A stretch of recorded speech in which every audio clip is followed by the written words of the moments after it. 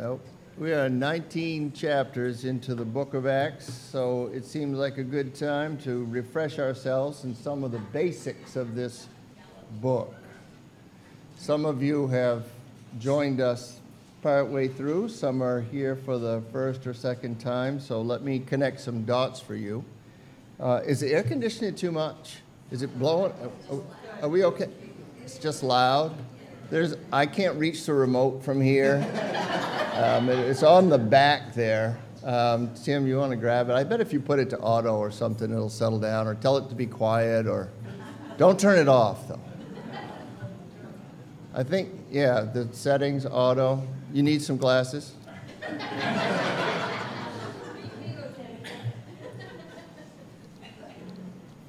It is loud, isn't it?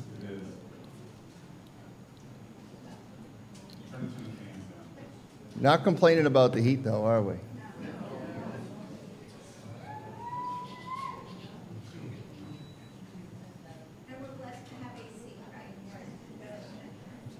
Yeah, you shut it down, buddy. That's all right. I don't know how to run it either.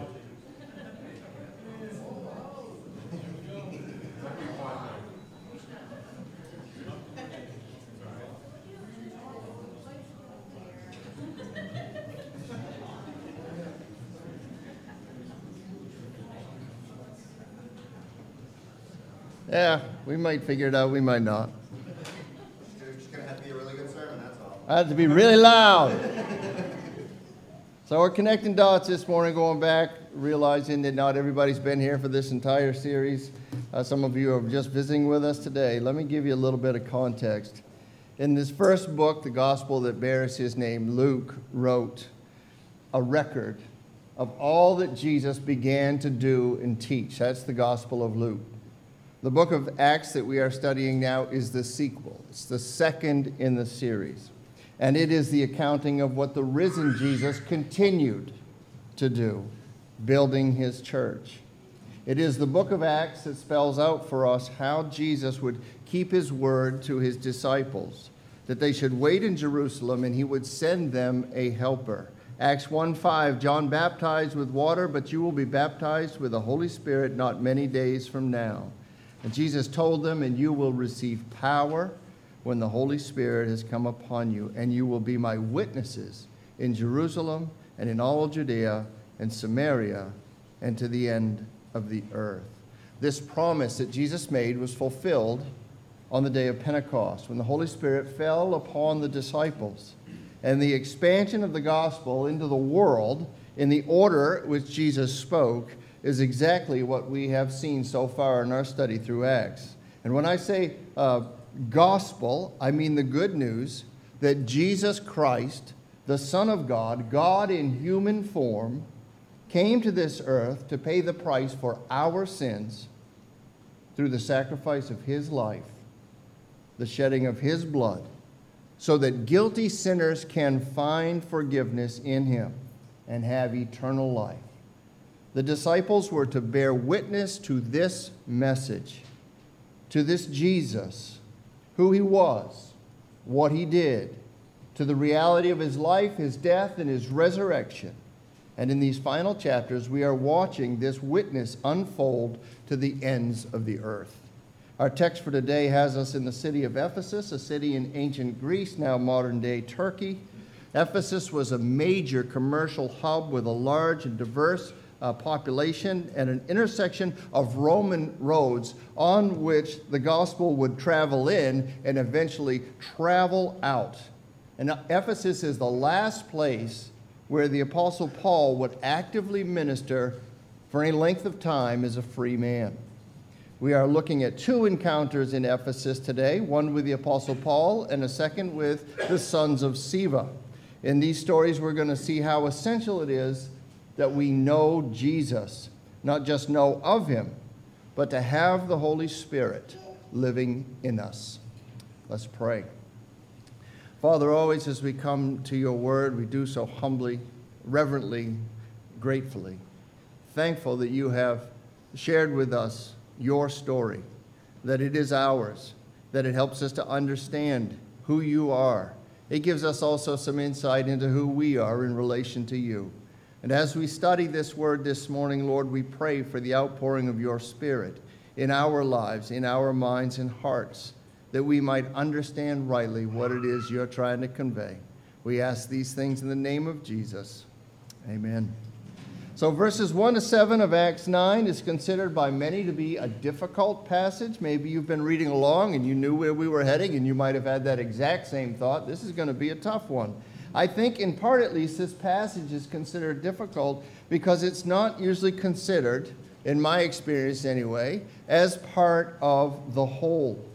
The late Tim Keller was a great example and teacher of preaching, and he encourages us pastors, and I would expand this to everyone who reads the Bible, to ask certain questions of every text that you come to.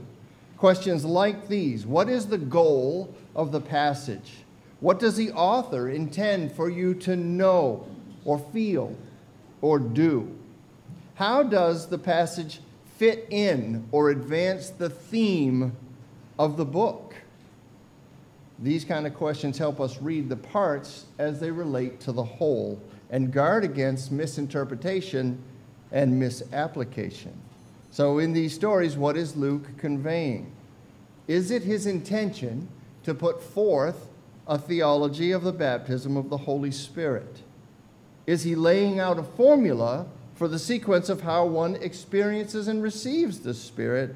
That is how some have viewed these words. But I would say no, and suggest there is a simpler, more straightforward way to see the stories. I can boil it down to this: we need Jesus. We need Jesus. Acts 19, verse 1, and it happened that while Apollos was at Corinth, Paul passed through the inland country and came to Ephesus.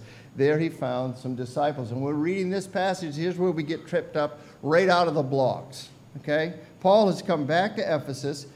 He told them, they'd asked him to stay, remember, and he'd stayed for a while, but he said, I've got to go, but I'll return if it's God's will. Clearly it's God's will. Paul is back in Ephesus, and the first thing he does is he found some disciples. And when we read that word, disciples, we probably think followers of Jesus, because that's how we understand disciples. And while the term obviously is used often in the New Testament to refer to Christian disciples, it's not exclusive to that. You keep that in mind. The word means learner and follower. That's what it means to be a disciple. A disciple is an adherent to a school of thought, sometimes to an individual. Twice before in his previous book, in Luke, Luke used this term to refer to the followers of John the Baptist. And again, it is used many times to refer to Christians. It doesn't automatically equate to Christian. In verse 1 of chapter 19, Paul found some disciples. So there's no question whatsoever that they are disciples. They're believers in someone or something. The question is, what do they believe, and who or what are they following?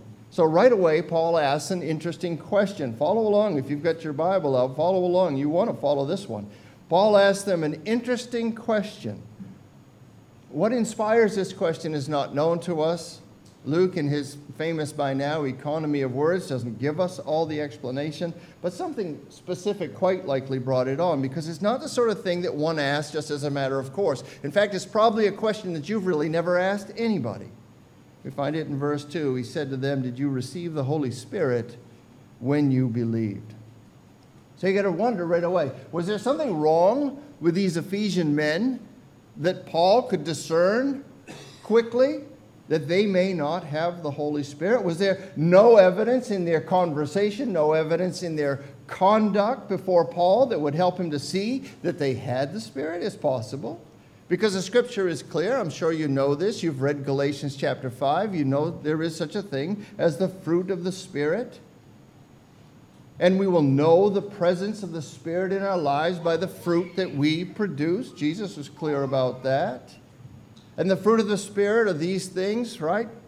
Love, joy, peace, patience, kindness, goodness, faithfulness, gentleness, and self-control. If one doesn't have any of those characteristics in his or her life, there's a good chance that the Holy Spirit is not in that person's life. So it's possible that Paul had made that observation of these men at Ephesus, and that inspired his challenging question. But I want to put forth a more what I think a more probable or plausible explanation. You may or may not know of what scholars call the Baptist movement. And the Baptist movement is not the history of the Baptist denomination. It is the existence of adherence to the teaching of John the Baptist. John the Baptist had lots of followers. He was a very popular speaker. We might imagine that he had lots of followers. Mark tells us that in his heyday, all of Judea went out to hear him. That's a lot of people. And a lot of people were convinced and convicted by what John the Baptist had to say. So he brought to himself a lot of disciples. At least 2 of Jesus' disciples, according to John chapter 1, were previously disciples of John the Baptist. They left John the Baptist to follow Jesus. But here's the thing, not everybody that followed John the Baptist ended up following Jesus. Not everyone who received and believed in John's message of repentance and a coming Savior got the news that the Savior had actually come. In fact, people were still calling themselves disciples of John the Baptist, certainly at the time of this encounter. So we're getting here a little snapshot into how messy first century Christianity was and how many competing ideas and philosophies and whatnots were melding and coming together. There were plenty of people who still consider themselves to be disciples of John the Baptist at the time of this encounter, but scholars say into the 2nd century AD, and some say as far as the 4th century AD, there were still disciples of John the Baptist. And we might wonder, how could that be? How could people not know about Jesus if they're followers of John the Baptist? How could that be? Friend, you've got to try to put yourself there, okay? There's no daily news, okay? There's no internet. There's no TV. There's no global network for getting information from one place to another. There's a lot of information out there. It's circulating word of mouth, but there's also a lot of misinformation out there circulating the same way. And the Ephesian dozen here, we found, Paul tells us there were 12 of them, were believers in the words of John the Baptist, either because that's all they had known, they hadn't heard about Jesus, or let me throw one other thing out there for you to think about, perhaps because they had been taught by Apollos. Now, what do we know about Apollos besides that he was a learned man from Alexandria and an eloquent teacher? We know that initially, on coming to Ephesus and before being enlightened by Priscilla and Aquila, so now we're back in chapter 18, some of the territory we covered last week, verse 25, he had been instructed in the way of the Lord, and being fervent in spirit, he spoke and taught accurately the things concerning Jesus, though he knew only the baptism of John. What we concluded last week was that Apollos was a nice guy who believed in what John the Baptist had preached and taught and promoted, but his understanding and his theology was incomplete. So Priscilla and Aquila pulled him aside and gently filled him in so that when he taught, he would teach more accurately. Apollos knew only the baptism of John. As a result, while he was a good preacher and eloquent so that people wanted to listen to him, what he taught reflected the truths that John the Baptist taught and proclaimed and preached, and was incomplete because Apollos' own understanding for a time was incomplete. So these men that Paul encounters, they might be straight up disciples of John the Baptist, had nothing to do with Apollos, quite possibly. They might also have sat at Apollos' feet before Apollos was enlightened, before he learned about and received the rest of the story, which is the good news of the gospel, the salvation that's available through Jesus. Now, if that is the case, either case, Paul would ask about their experience with the Spirit, not because he's looking at these people and seeing men who are mired in the deeds of the flesh, obviously devoid of the Spirit, but because if they're disciples of John the Baptist, or if they had sat under Apollos before Apollos had the full story, their faith would not be in Jesus. Saving belief requires the Spirit and is accompanied by the Spirit. They had not heard about Christ's life, about his death, about his resurrection. They didn't know about the promise that Jesus made. They didn't know about the Helper. They didn't know about the day of Pentecost, which explains their response. And they said, no, we haven't even heard there is a Holy Spirit. So no, we haven't received the Holy Spirit. We don't even really know what you're talking about. And that we can't take that literally, I don't think, because John the Baptist himself preached about the Holy Spirit. Not as they didn't think there was that a Holy Spirit existed, right? John the Baptist says, Matthew 3:11, I baptize you with water for repentance, but he who's coming after me is mightier than I, whose sandals I am not worthy to carry or tie. He will baptize you with the Holy Spirit and fire. John the Baptist talked about the Holy Spirit. So when they said, we don't even know there's a Holy Spirit, they're probably not saying we're not aware of his existence, but we are saying we don't understand this idea of an indwelling Holy Spirit who comes to live in a believer. They didn't know Holy Spirit power. They didn't know of a Spirit who comes to dwell in everyone who receives Christ by faith. So Paul continues his questions to ascertain their true status. Verse 3, into what then were you baptized? And they said, into John's baptism.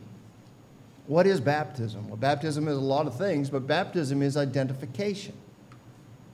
Christian baptism is identification with Christ. When you want to be baptized, you say you want to be baptized, it is a public thing, and we are going to stand in front of anybody who will come, and in this church there'll be a lot of people, to watch you identify yourself publicly with Jesus Christ. Baptism is, among other things, identification. Christian baptism is identification with Christ. John's baptism is identification with John. So Paul said, John baptized with baptism of repentance, telling the people to believe in the one who was to come after him. Would you agree with that? And that's what he would be saying to them. You heard the message of John. What did John say? John said, one who's coming, who's mightier than I. One is coming.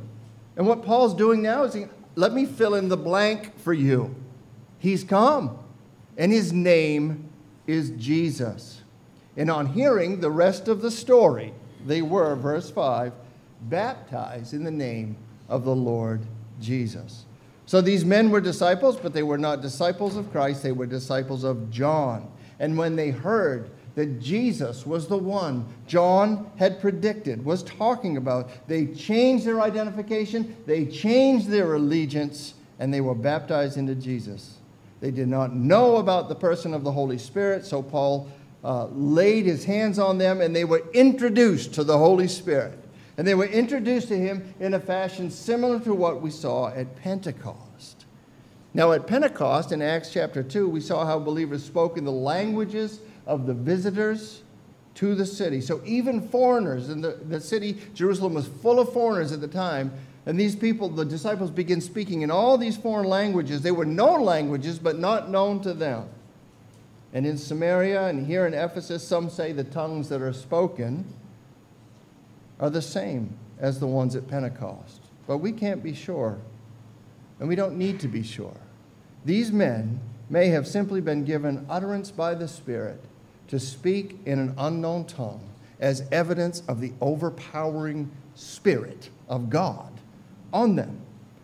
The point is not, and this is where people get hung up and where people kind of maybe get argumentative, the point is not what gift these men exercised upon experiencing the Spirit, but that the Spirit fell upon them when Paul laid hands on them. That's the point. They didn't have the Spirit. Now they have the Spirit. How that manifests is not the major teaching. They didn't have the Holy Spirit. Prior to this, they had not been baptized as Jesus commanded in the name of the Father, the Son, and the Holy Spirit. They needed to be saved, and they needed to have the Spirit living in them. Because if the Spirit had not come upon them, again, this is the major piece, if the Spirit had not come upon them, they would not be saved. That's what's confusing about the passage. How can these disciples not have the Spirit? How can you be a disciple? They weren't. And Paul helped them to become disciples. Romans 8:9 says, anyone who does not have the Spirit of Christ does not belong to him. You have to have the Spirit to be saved. So the Ephesus dozen, devout as they were, dedicated as they were, disciples of John the Baptist, needed to know Jesus. And by God's grace, they came to know him. The next story from our passage also contains some characters who likewise did not follow Jesus and did not have the Spirit. Verse 13, if you're following along, Acts 19:13, then some of the itinerant Jewish exorcists undertook to invoke the name of the Lord Jesus over those who had evil spirits, saying, I adjure you by the Jesus whom Paul proclaims. I got to say, I love how this story begins. This story has always been one of my favorite stories in the Bible, but maybe not for a great reason. It makes me laugh. And I think I'm not being reverent with this passage, but it does. It makes me giggle. Then some of the itinerant Jewish exorcists, I'm reading that right away, I can't help it. I'm like, some of them, like not all. Okay, which makes me wonder, like, how many of these guys are out there, these Jewish itinerant exorcists running around? What kind of market is there for Jewish itinerant exorcists? But anyway, that's it. They are Jewish, very specific. They are itinerant, which means they're traveling exorcists. I don't know how you get that job. I don't know who necessarily would want it. But they are not nailed down to time and place, and they are exorcists. They're demon fighters. That's quite a resume that these guys have. Some of these guys, King James Version calls them vagabond Jews, took it upon themselves to invoke the name of the Lord Jesus over those who had evil spirits. Brothers and sisters, let me say this, just in case you're wondering. Evil spirits are real. Evil spirits are real. The Bible teaches this without a question. I know people today in our society, we're so enlightened that we don't believe in sort of these things. The Scripture tells us so very clearly, we do not wrestle against flesh and blood, do we?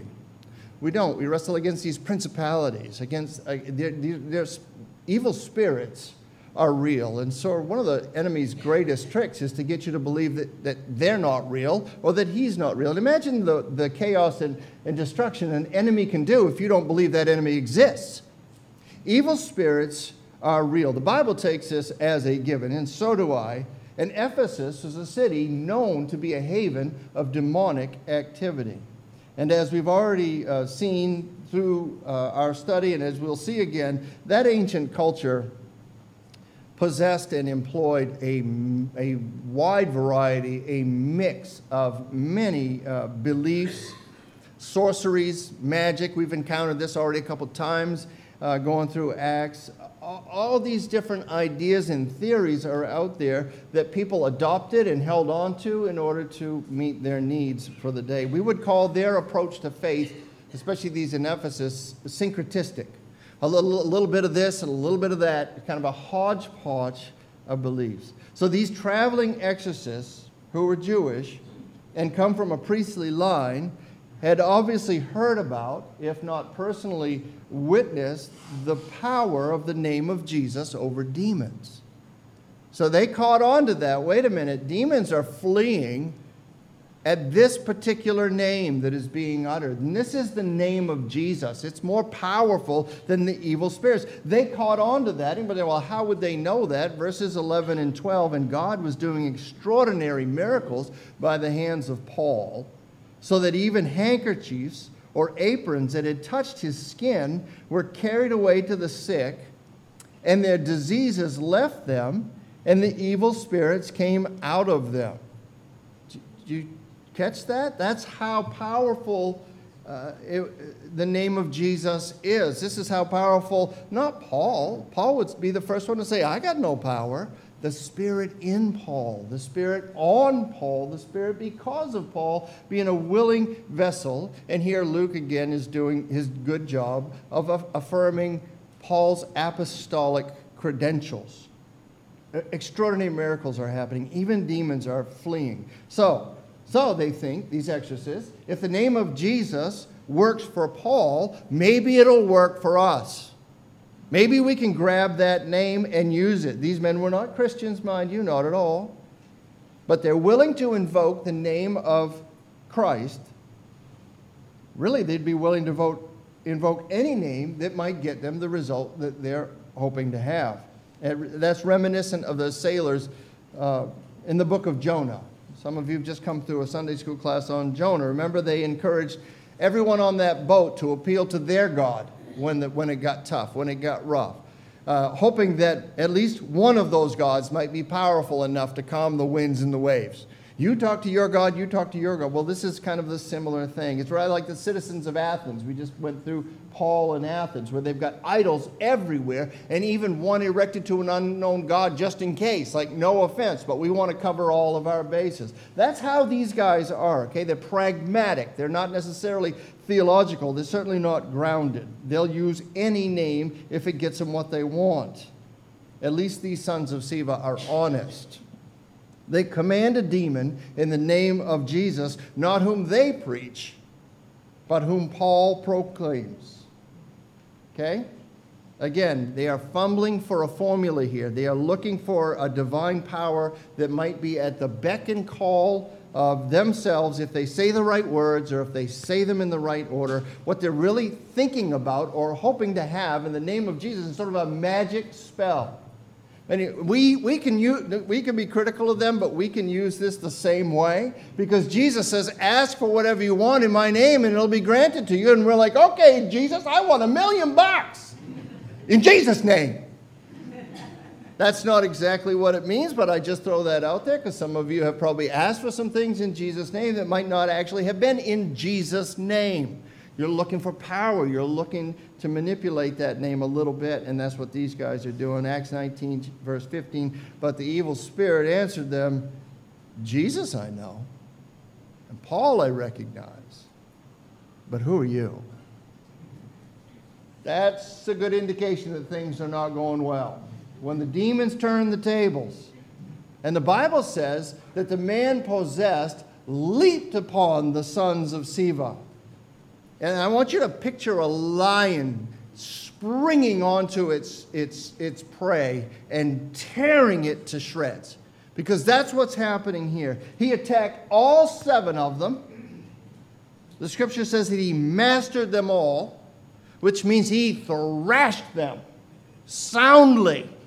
He beat them to pieces and pulled their clothes off and sent them out running naked and afraid.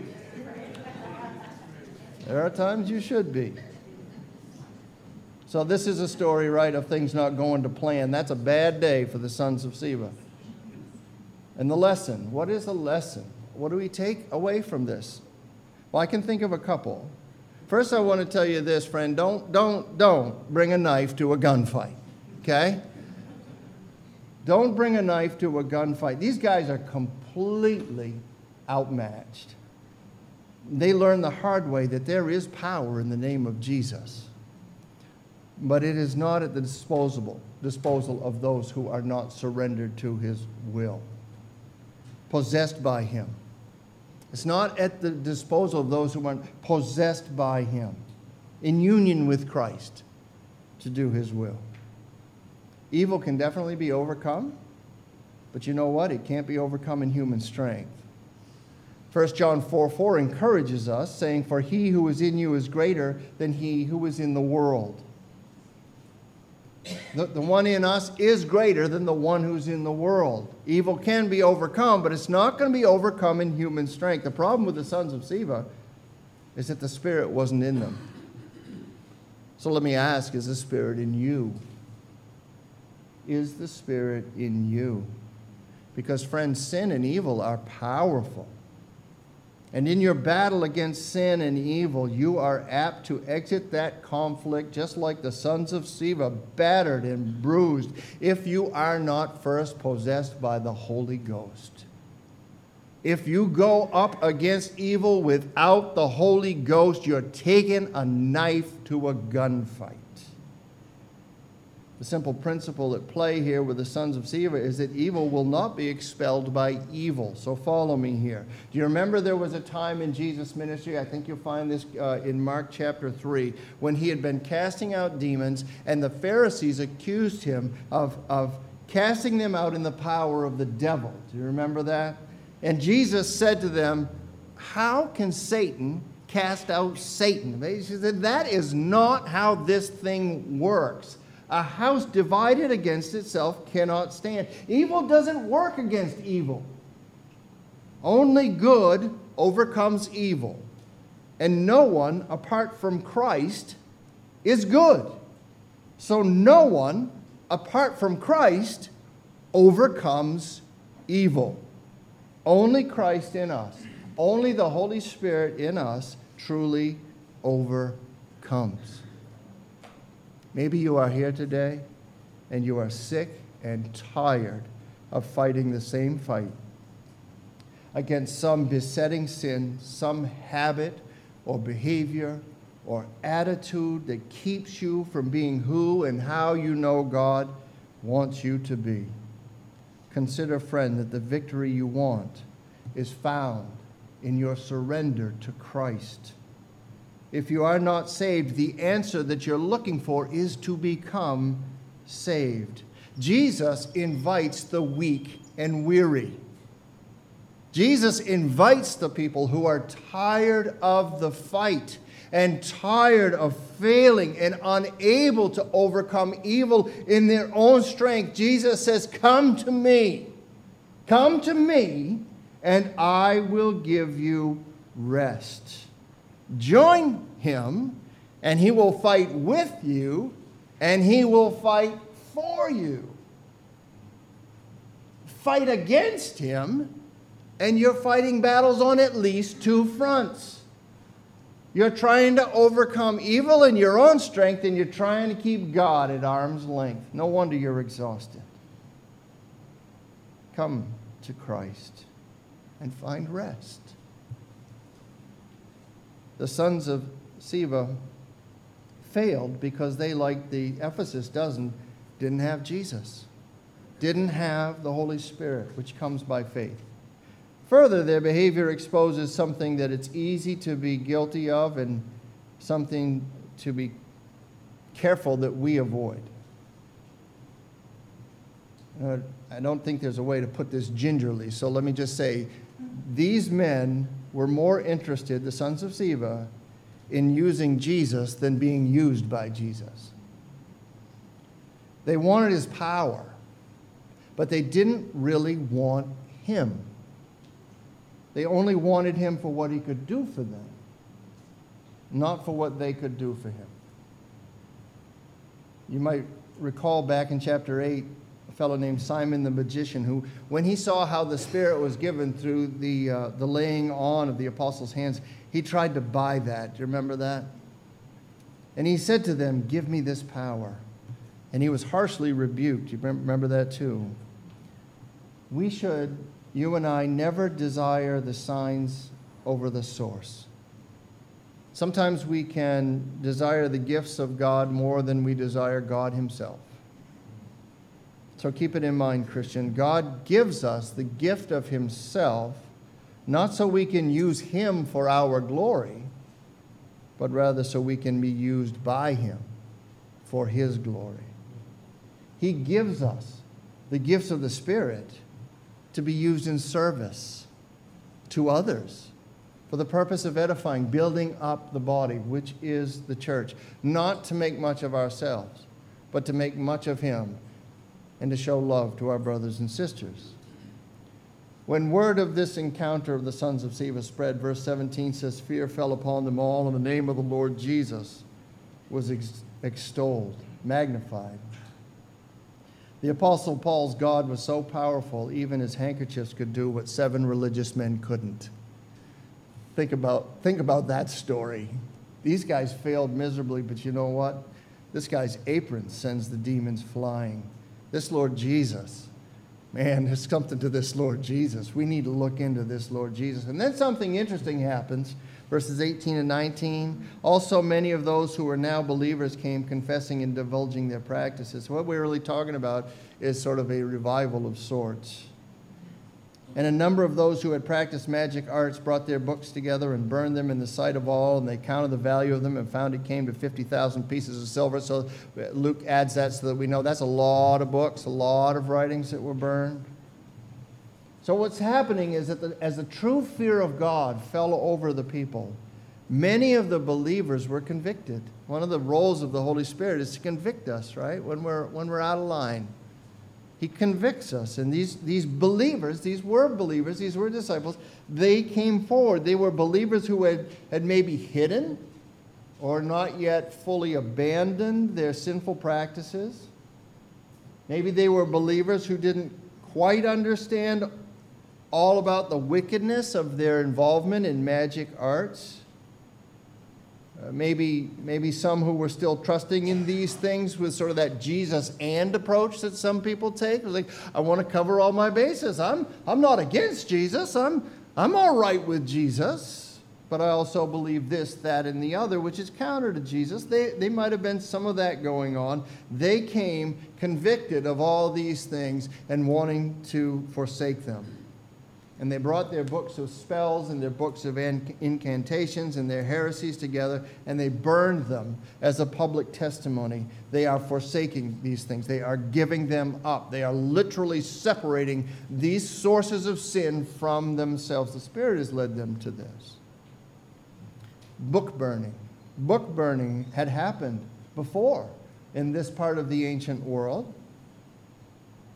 but most always it was coerced. It was some powerful political figure that made people get rid of certain documents, or a government that made people get rid of their books that held contrary messages to what the government or the powerful person wanted to promote. But this is not that. This is different. This is voluntary. This is not just a bunch of people trying to purge society of what it finds objectionable. It is people seeking to purge their lives of what they now know God finds objectionable. On the one hand, that can be somewhat symbolic, right? Let's just get rid of all the bad stuff. That's not what this is. This is not a symbolic thing. This is the Holy Spirit convicting believers. It says, listen, if you're going to follow me, you need to put some of these things away. This is totally voluntary. And we can learn from that conviction a bit, I think. At least this. We have to be intentional about putting away, doing away with sin and what tempts us before it does away with us. That's John Owen. That's the mortification of sin. Be killing sin, or sin will be killing you.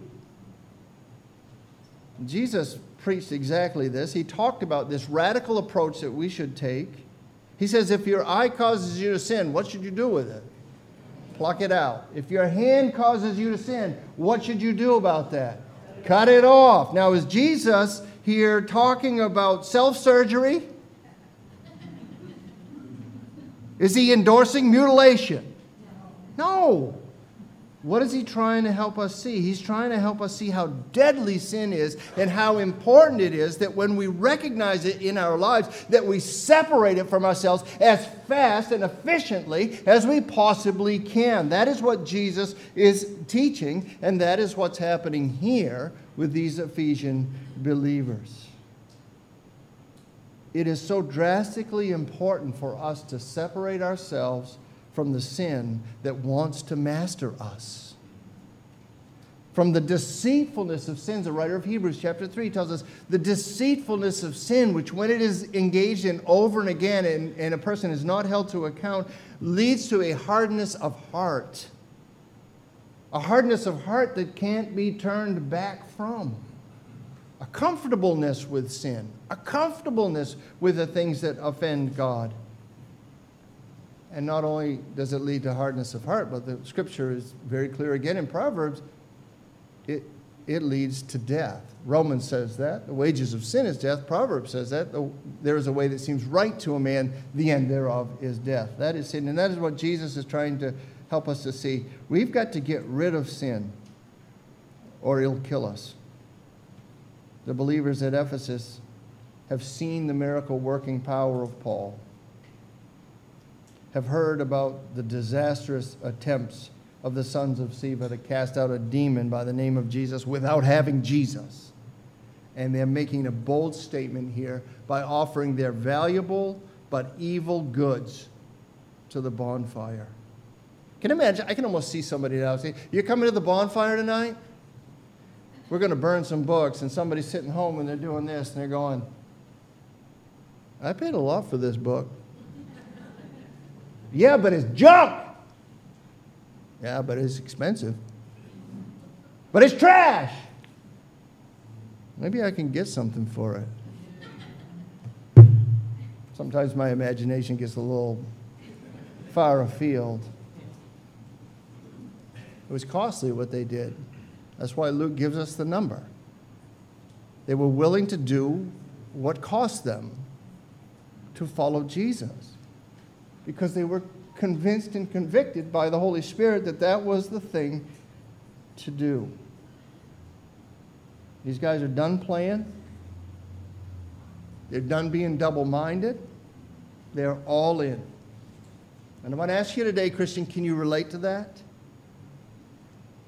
Can you relate to that? Is this a step that you need to take in order to renew the Spirit's power in your life? The Ephesian dozen were close but not quite there in their relationship to God. They were what Alistair Begg calls 12 almost Christians. What John Stott calls Old Testament believers. They had an Old Testament faith, but they hadn't come to know Christ. The sons of Sceva believed in something too. They would have been regarded as godly. They were religiously inquisitive, religiously inclined, even religiously affiliated. They come from a line of priests. So they believed in something too, but as we can see, and we must understand, beloved, this is true. It doesn't matter what society tells you. Not all belief is created equal. Not all belief is created equal, and sincerity of belief cannot compensate for misplaced belief or misplaced faith. One must believe in, put faith in the Lord Jesus Christ to be saved and to receive the indwelling, powerful Holy Spirit. Our section concludes with verse 20, and so will we, bringing us back to one of the major themes of this book of Acts. Just an encouraging note to end on. The word of the Lord continued to increase and prevail mightily. The word of the Lord continued to increase and prevail mightily.